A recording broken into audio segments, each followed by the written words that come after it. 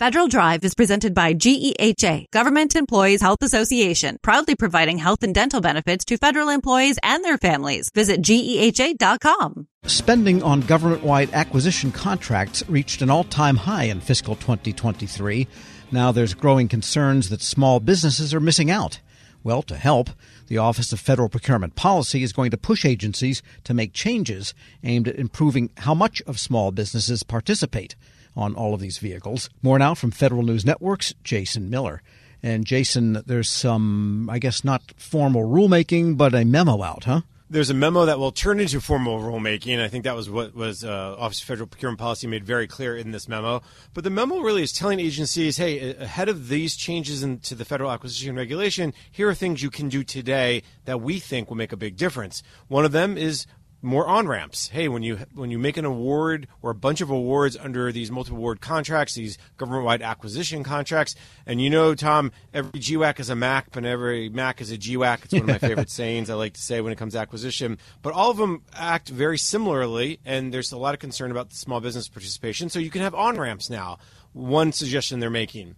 Another one, and this is a big one, is applying what they call the rule of two to these multiple award contracts, meaning if two or more small businesses are qualified, maybe it should be set aside to a small business if you can find that they are going to be able to do the work. And then the third one, big changes, and I think this is interesting as well, is, Tom, we've talked about this over the years, is big push from this administration and the last two administrations really to use something called best-in-class contracts. And a lot of these GWACs and multiple award government-wide acquisition type contracts are considered best in class. There's 38 of them in all. And what OFPP is saying, listen, look at these first, but if you see that they're being detrimental in some way to small firms, maybe you shouldn't use them. Maybe you should do more of a full and open type of competition. So big changes that the OFPP and the Biden administration is really pushing as part of this bigger effort to increase the supplier base, the diversity of the supplier base of small businesses, and to really push more contracts and more money towards small businesses. And that rule of two then is really coming in big time, sounds like.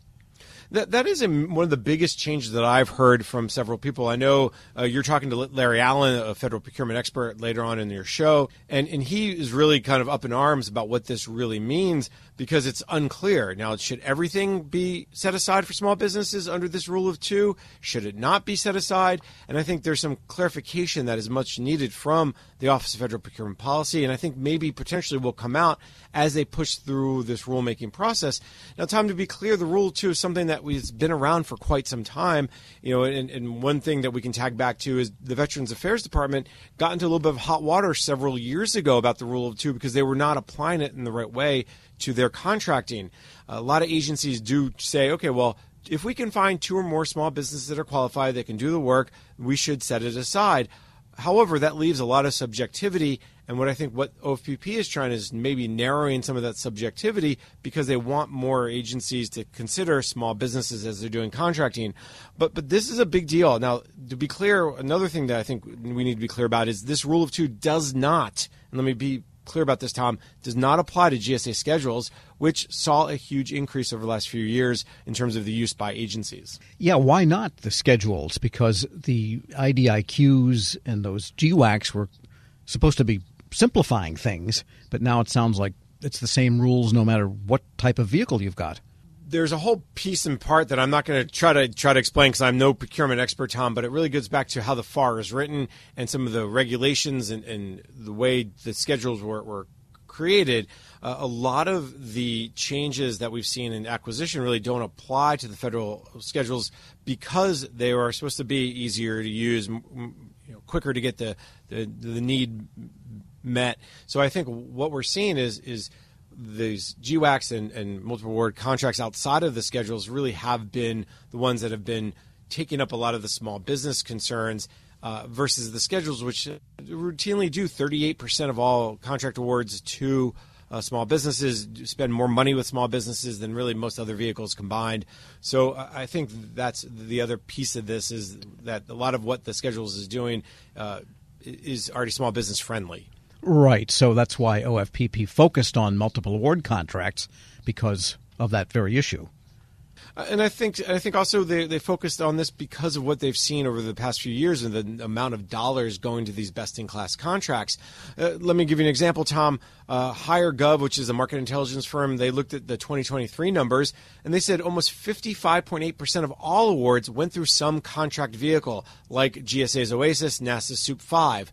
Both of them saw records, by the way. Oasis saw more than $13 billion. NASA's Soup 5 saw more than $10 billion in sales, respectively. I just spoke with Stephanie Schutt over at GSA. The GSA schedules, again, does not apply rule of two, but it's still part of this discussion, saw $46 billion in sales in 2023. That's almost $5 billion more than in 2022. And Tom, one last set of numbers I'll give you. Looking at best-in-class contracts, again, there's 38 of them in all. Deltek, another market research firm, found that about $54 billion, or 12.7% of all procurement, went through this, what they call BICS. And that was up from $37.6 billion in 2019. So as you can tell, Tom, a lot of money is going through these contracts. And at the same time, the number of small businesses are dropping. SBA found in May that since 2010, they've seen about a 40% decrease in the number of small businesses receiving prime contracts. Now, again, whether it's multiple award contracts or one-offs, the number has decreased. And I think Deltek even found 1,800 fewer small business contractors in 2022 as compared to 2020. So these drops are all creating these concerns about why OFPP, the Biden administration, is really pushing agencies to do more and make a lot of these changes. Right. Okay. And so just to reiterate, then, this is a memo from OFPP to agency buyers to use the rule of two and so on to do whatever they can to get more small business. But there is formal rulemaking coming on this? There is. One of the things that OFPP does say in the memo is that we will put out FAR cases of proposed rules, give people in industry a chance to comment before we make this, quote unquote, permanent. And I think that's a good thing. As Larry Allen, I'm sure, told you, Tom, that he has a lot of concerns about how this was done and what this means in terms of the major changes that this could lead to in the way agencies use multiple award contracts, use government-wide acquisition contracts. And so I think that that will be coming down the road probably later this year as, again, proposed rules and then eventually final rules. Right. And all of this, of course, when there's no appropriations and agencies aren't starting anything new. But, we'll see when that happens. We still have a few more weeks, but Congress is not in session for the entire time. And I guess the other question here is this rule or this proposed change or this memo could have different effects on different segments. For example, if you're selling professional services, agencies can much more easily tailor the requirements, let's say, so that you can get the contractor you want as an agency. Whereas if you're buying the next 27 PCs or something to put somewhere, that's a different story, commodity hardware. I think you're right in many ways, and I think that's why there is kind of that out that OFPP gives agencies in this memo saying, hey, yes, use the rule of two, but it's got to be, makes sense. It's got to be make sure that you are meeting your goals of your mission, right? We're not just going to make an award to a small business if they can't meet the goals or if there's some other challenges that come with making those awards. So I think, they want agencies to do market research. They want that market research to include small firms and specifically small firms potentially not even on multiple award contracts. And if they decide to use this specific vehicle, they should share that documentation with the agency small business specialist and give that person time to review and respond to a decision not to set it aside. So again, there's a broad concept across this. What does this mean for small businesses when you apply the rule of two? And yes, Tom, I think getting back to your point of whether or not how this affects different segments of the industry, of course it does. But I think for a lot, they've seen such a decrease in the number of small businesses, and not just in IT, not just in construction, not just in architecture and engineering, but across the board that there's a lot of concern both on Capitol Hill even and from the administration about what the small business supplier base looks like. It's always interesting. Federal News Network's Jason Miller. Thanks so much. Always a pleasure, Tom. And be sure to check out his story at federalnewsnetwork.com. Leadership today, especially within the federal workforce, is being tested more than ever before. As the Cybersecurity and Infrastructure Security Agency's Chief People Officer, Elizabeth Comstetter sees a focus on people as absolutely crucial to her leadership style. Comstetter joined Shane Canfield, WEPA CEO, to reflect on her years of experience leading in the federal human capital space. Hello, and welcome to the Lessons in Leadership podcast. I'm your host, Shane Canfield, CEO of WEPA. Today I'm joined by Dr. Elizabeth Comstetter, Chief People Officer at the Cybersecurity and Infrastructure Security Agency. Elizabeth, welcome. Thank you. Great to be here. In your current position at CISA, one of your responsibilities is ensuring a people-first culture. Explain what that is, and what's the role of leadership in creating and shaping that culture? Yes, at CISA, really paramount to our culture is a people-first driven aspect, so that we are really looking at how do we accomplish our mission through our people. And in order to do that, we really value our people. We want them to feel empowered and supported and respected, and also that their managers care about them. So well-being is important. Psychological safety in the workplace is important, so that all voices and ideas are heard. So I like to call it our North Star. Having a people-first culture really starts with the people in order to get our incredibly difficult mission accomplished. In terms of leadership, which is a great question, I think we all know that culture is really driven by leadership and the behaviors that we allow and we reinforce in our leaders. So we really work at making sure that our leaders are bringing out the best in their people every day. So again, that they feel they can bring their voice, especially an opinion that might not go along with the majority of a group, so that we get that diverse perspective, we get those different ideas and experiences. And that's really where we find that it's important that leaders are purposefully bringing out their talent on their teams to enable our mission. Yeah, excellent. We're going through a culture project at our work. Oh, great. Yeah, it's been 6 months in the making, and it's going really well, but it is work. Yes. And it requires from the top down. So I'm also involved in that. I hear you. Great. Throughout your career, you piloted many different talent management programs, including at NASA, the CIA, the FBI, just to name a few, and you have an amazing career. What have you learned, or how have you might have changed along the way in creating and leading those programs? Yes, and I am so honored to have had a career in public service across multiple federal agencies, always in the realm of human resources and workforce performance. And I think because I study organizations and people in them, I've come to realize, particularly in the federal government, that many of our programs are really grounded in the industrial era thinking, that this is organizationally structured in a hierarchy with boxes and lines on charts, with the center being around jobs and what do we need to get this job done in terms of skills and training. And what I found is that we're really not in the industrial era anymore, where we would promote the smartest people who knew that work, and they would then tell the people on their team how to do things and oversee that work. We're now in a digital era and the information era, where work gets done collaboratively across geographic boundaries and certainly across org charts. So we like to call it networks or hierarchies, and we really need to, again, unleash people so they can find those other people who are working on similar problems or have the right ideas. And so I really like to think of our work now in the talent programs being human-centered. It's more about the user and the experience than about the rules and regulations.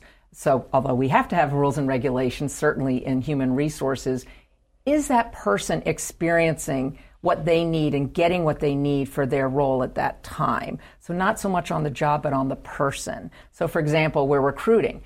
What's the applicant experiencing? Because if they're not having a good experience with our organization from the time we're recruiting them, they're going to go work for somebody else. Same thing with like first-time supervisors. We know they need certain training, but telling them to sit in a class for 1 week and then hope a year from now they'll remember what they learned to apply, that's not really human-centered. The human-centered is, what do they need when they need it? And building modules or just-in-time training and bringing that to the people, to that user as they need it. So that's really, I think, the most important focus of talent programs today in this era, to enable the workers to be the best they can be in their roles. Excellent. New thinking. This is always an interesting question. Has there been a time when, as a leader, that you've made a mistake? And what is that? And I think most important, what did you take away from that? What did you learn from that? Well, I kind of chuckle because I think as leaders we have to learn to recognize our mistakes, admit our mistakes, and that they are opportunities to learn. And so I've had to do my own self-reflection on making mistakes and when things don't turn out the way that I expected them to. Makes me think of a time when I was at the Transportation Security Administration and I was a supervisor, and I was really embroiled with my program. I was the technical leader of it. I understood it. I'd run it for years. And I was making a briefing for a decision that had to be made about this program that was very near and dear to me. And I presented the briefing to one of the very senior people in the agency. And I think there are about 20 people in the room. And I had gone through the briefing, answered all the questions, and that leader then said, okay, I'm going to go around the room and get everybody's opinion, and then everybody gets to vote, which kind of set me aback because there were people in that room that didn't have any technical knowledge about my program. She even turned to the executive assistant there, taking notes on the meeting, and said, go ahead, and I want to hear from you. And I realized, in hindsight, I had stopped listening. I had been in transmitting all of my knowledge and what I saw to be the right way, and I was not listening to different perspectives in the room because I didn't value that they were bringing any kind of input to this particular decision. And it didn't go as I had hoped, and I left very disappointed and was busy blaming the senior leader and how that meeting was conducted, that she let all these people have opinions when they didn't know, in my mind, didn't know what they were talking about. And so in reflection on that, I realize, and now as I've moved into more senior leadership positions, I realize that was a mistake, that it actually is really important to listen, especially to people who have different perspectives or at a different point in the career, not just the people who know the program or the technical really well. And so that was a mistake I made, and I realized in my own sense I wasn't listening to very different opinions, and I probably should have, because I would have learned more about what was needed for this program going forward than just leaving, getting upset that it didn't go a certain way. So I've really practiced active listening. I've practiced making sure there's very different people on teams and certainly on committees or councils, that we need early careers, people new to the agency, people who haven't walked in the shoes of the technical workforce, because they're asking questions we need to hear for these programs to be successful. Excellent. Your career in talent management means your work is very closely tied to people. And even your title, Chief People Officer, what does that mean to you to be a leader in the federal system with that focus? Isn't that a great title? I just love the title Chief People Officer, and I think it's my dream job, really, to be focused on people and culture and the workforce strategy for the whole agency. And I'm just so excited to be at CISA at this point in time. We're only 4 years young as an agency, so we're really still creating who we're going to become as an agency and what is our culture and what kind of people and talent do we need to be sure we have to be successful. So it's very exciting for me to be in this role with a intentional focus on culture, because it's one of those things, if you leave it to chance and you kind of hope it goes the way you want it to, it probably won't. So by building programs, including leadership development programs, including any kind of training and learning and career growth and engagement programs and listening programs, that's what's really key for, I think, for our agency, and particularly me in this role.